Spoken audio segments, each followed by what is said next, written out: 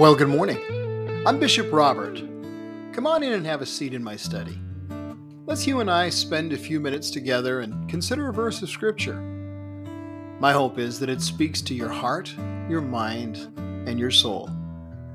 And I hope you'll be back often. Welcome.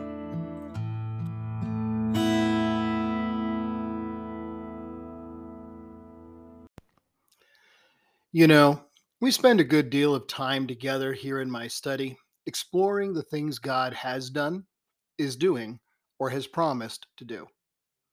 The list is long and impressive, but I'm not going to do that today.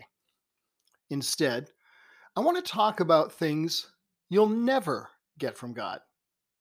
Well, and then one thing you can get from Him. You'll never get a Dear John letter from God, or a Dear Jane letter either, for that matter. Nope, God will never tell you He's done reaching out to you. Every day you walk this planet is a day that God's love is appealing to you, offering His love in exchange for yours. Before you acknowledge His lordship and begin to follow Him, He will draw you towards salvation. After you've placed your life into His hands, He will draw you towards service. Both of these will be founded in His love. His first appeal is, "Come to me." He knows that without Him you'll never be forgiven, and sin will reign in and ruin your life. So He invites you. His second appeal is, "Come with me." He knows that unless you follow Him, you'll never be fulfilled and life will lack purpose and meaning. But when I said every day you walk this planet, that was more significant than you might have thought. It wasn't just a turn of a phrase, it was a key timing element. Because some of God's promises only apply while we're alive. The timer of your life is ticking. And if you haven't responded to Jesus before it goes off, you lose. It's like a check that says not valid after 180 days. The money to cover the check is in the bank, but only if you present it in time. Tick tock. We don't know how much time is left on our timer. You'll never get a termination notice from God either. You can't be fired from God's call on your life.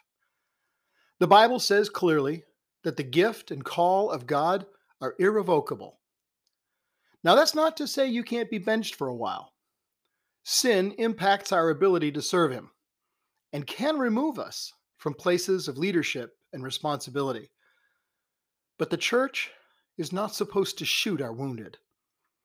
If anyone is called to walk through a plan of repentance, recovery, refinement, and restoration, it's the church. When leaders fail, they're removed from places of leadership. Trust and responsibility are earned over time. If you violate the trust you've been given, you'll likely be removed from a position of responsibility.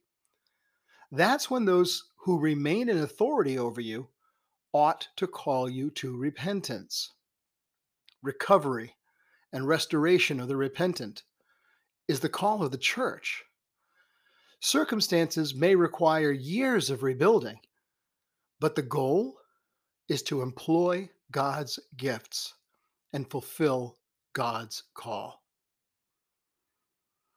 You'll never be led into sin by God. Not ever.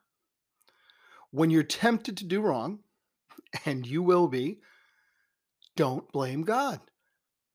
You will never say, "God is tempting me," and be right. The source is always from the other side of the spectrum. You would do well to remember that you have an enemy who wants to destroy you. The Bible's clear in its teaching in this regard. Because He is purity personified, God cannot be tempted. And since God cannot be tempted Himself, God will never tempt anyone. You're tempted to do wrong when you let yourself be led by what your bad thoughts tell you to do. When you act on those bad thoughts and do them, that is sin. The evil thoughts are the bait. The act is the trap. When you commit the act and the trap springs closed, temptation gives birth to sin. And when sin completes its work, it gives birth to death. I've known church leaders that have fallen seriously and publicly. I was on staff at a church where the senior pastor abandoned his marriage vows, took his secretary, literally, and then left his wife and the church. He utterly refused to recognize his sinful actions, and he refused to repent. His refusal prevented his recovery. He lost his wife, his reputation, his character, and his license to minister. But he did that. It was his personal choice.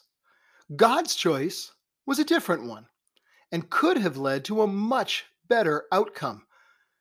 But this pastor would have none of it. God had better plans. And by the way, with regard to my previous point that you'll never get a termination notice from God, he wasn't fired. He quit. Big difference.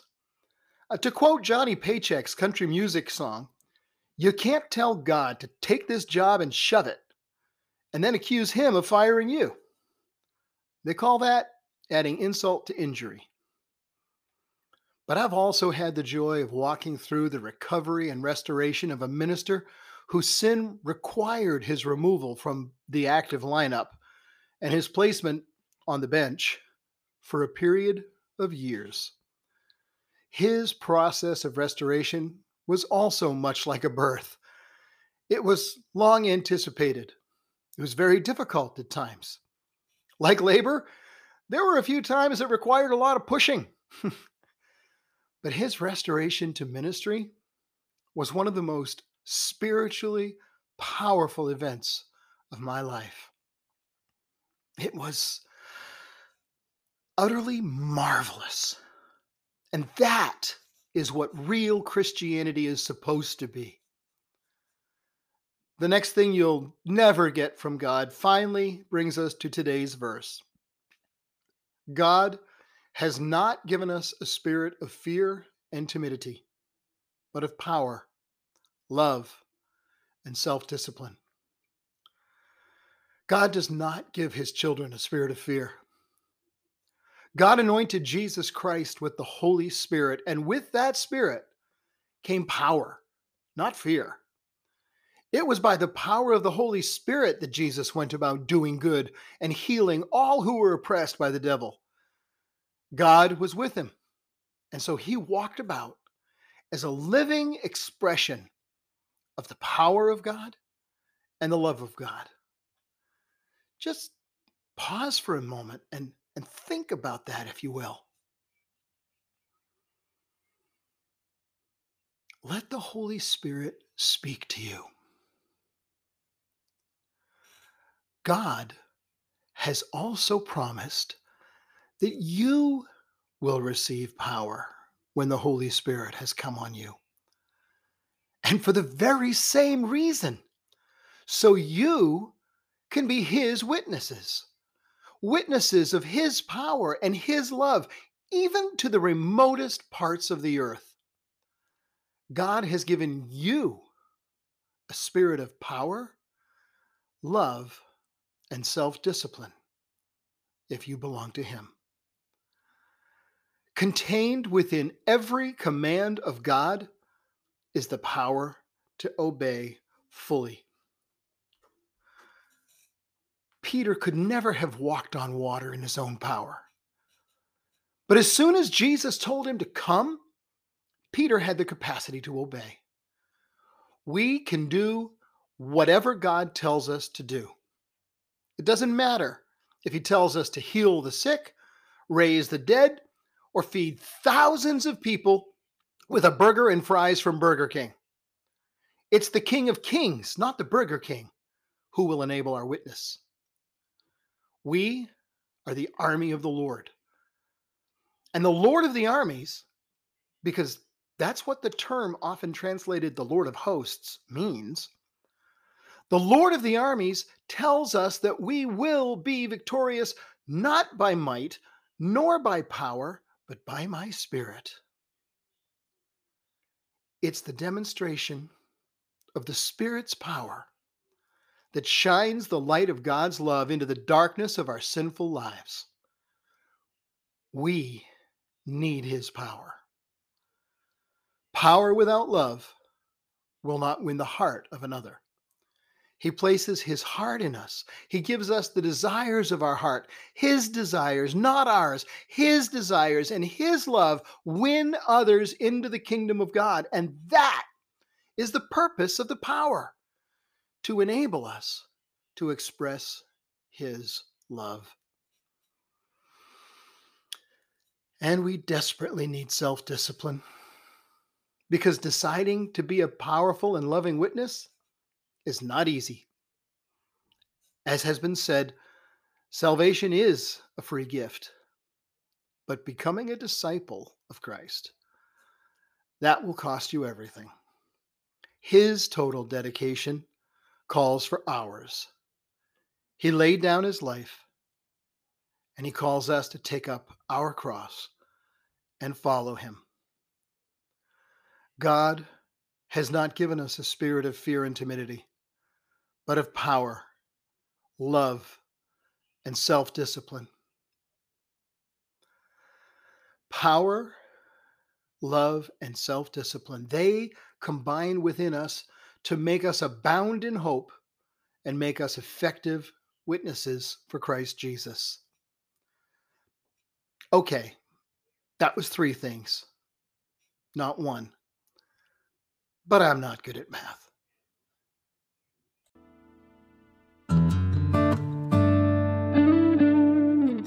Hey, thanks for joining me today on Mornings with Bishop Robert. I hope you're enjoying spending a few minutes together as we share conversations that illustrate insights and truth from God's Word. Would you consider sharing these conversations with your family and friends? They'll be glad you did. On our website, ceec.church,